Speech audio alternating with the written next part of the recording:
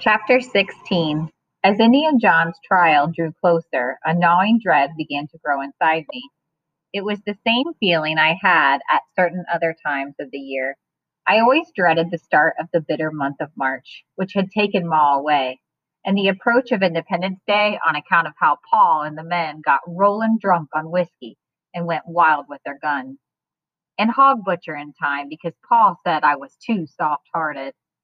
And now, as the end of May approached, an uneasy feeling had come over me about the trial and what was going to happen. Everywhere I went, it seemed I heard folks talking about Mr. Kelly and Indian John, and most of what they were saying was mean and ugly. Our gossiping neighbor, Mrs. Evans, said that she had seen Peter Kelly riding through the settlement. Yesterday, I think I saw that Indian lawyer, she told us one morning while she was visiting our house. He was riding an old sway-backed horse along Water Street. What a poor stick he is, she rolled her eyes.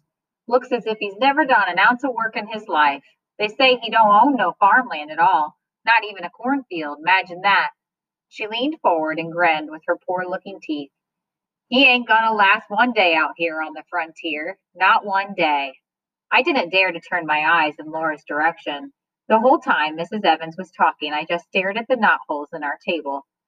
A few days later, I was standing in Mr. Perry's dusty little store buying a stick of cinnamon and some sugar when I overheard words that were even worse. Mr. Perry was talking to a stranger. Only thing I could see of the two of them was the tops of their heads over a stack of barrels. Mr. Perry's gray, uncombed hair and the stranger's brown work hat.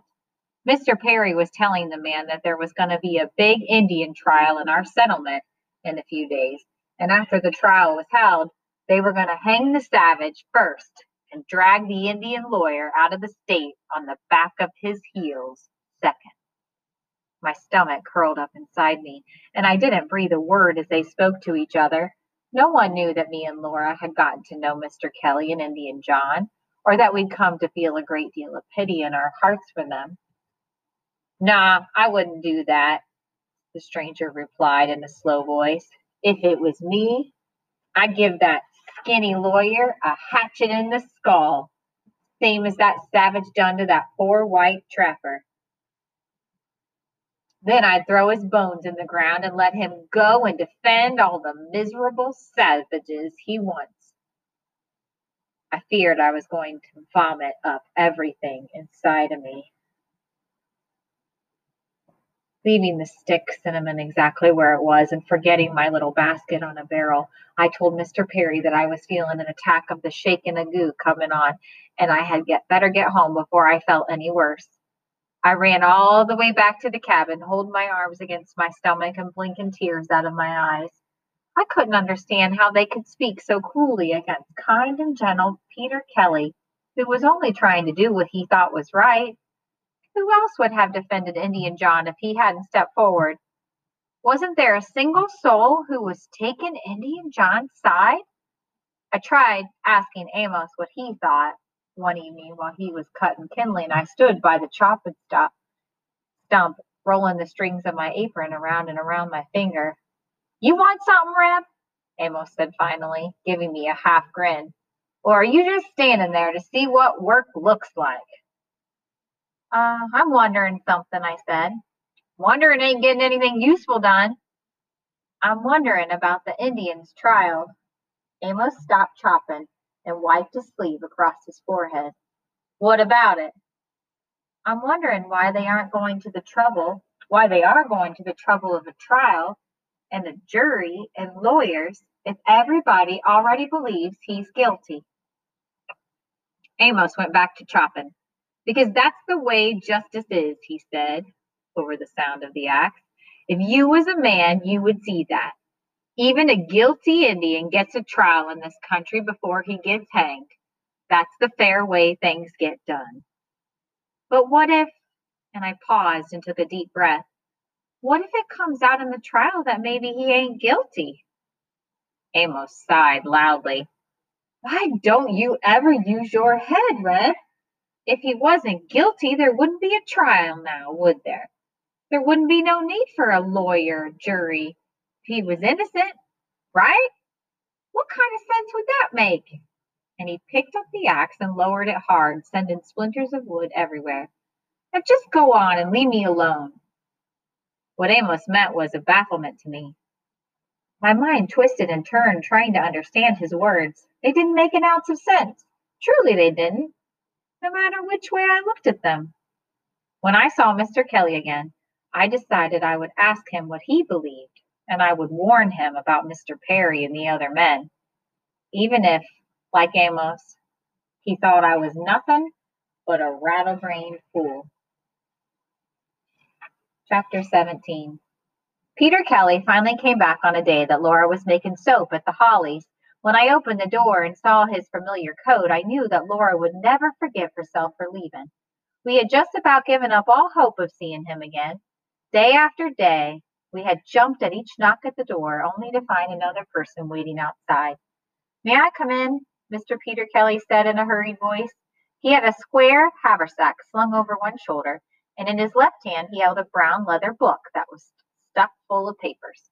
I nodded and wished that Laura was there. Mercy was playing with a big pile of wood shavings on the floor behind me, and I am sure that I looked like the foolishest thing, with wood shavings stuck all over my clothes.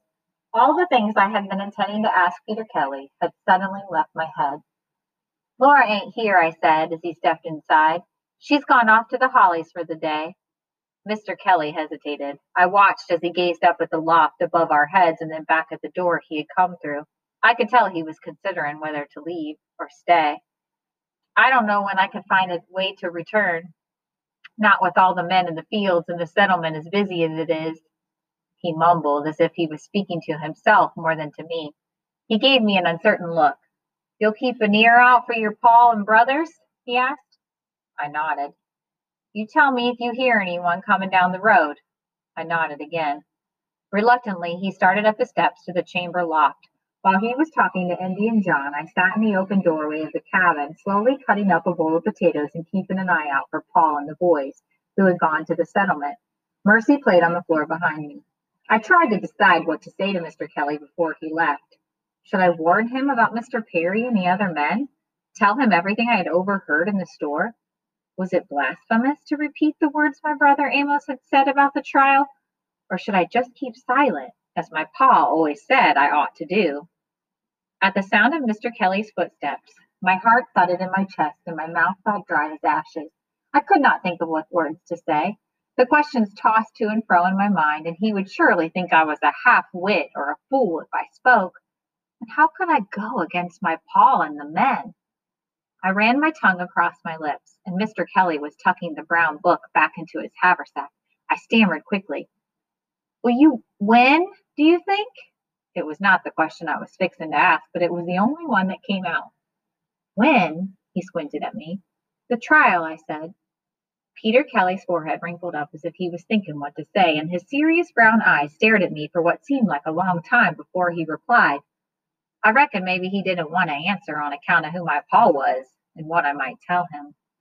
But finally he said, "Yes, Miss Rebecca, I will win." His voice was as sure and solid as a block of stone, and I had to swallow hard when I heard it because I figured he didn't know a thing about Mr. Perry and the men.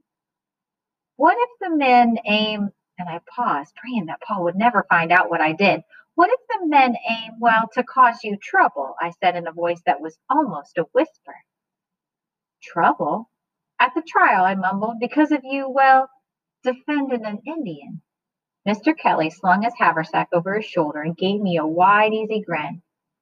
"I don't expect the judge or the sheriff would stand for that," he said with a shrug. "And if someone didn't serve as the lawyer for the Indian side, what sort of trial would there be?" Peter Kelly ducked through the doorway and was gone before I could tell him what my brother had said, or that, truth be told, that the sheriff for the Crooked River settlement might not help him either. He was one of my pa's good friends, and he was none too fond of Indians either, from what I knew. But perhaps Peter Kelly was right. Perhaps Judge would be on his side. Indian John. In my mind, I hear the words of Red Hair telling me how it will be. When I am brought to the trial, I will stand before a judge and 12 other white men, Who will decide right and wrong? I do not understand, I tell my old friend. If an Indian murders a man, it is the man's family, brothers, sons, fathers, who decide right and wrong. They are the only ones who know what should be done. Why would a white chief and 12 strangers take revenge for a murder that has not happened to them? I ask. Red Hair says it is the law of the white men. They must prove that I am guilty of the crime. But I am not guilty, I tell Red Hair. And if they ask the family of the murdered man, they would know I speak the truth. My friend sighs and tells me that after I see it with my own eyes and listen with my own ears, I will understand the fair justice of the white man.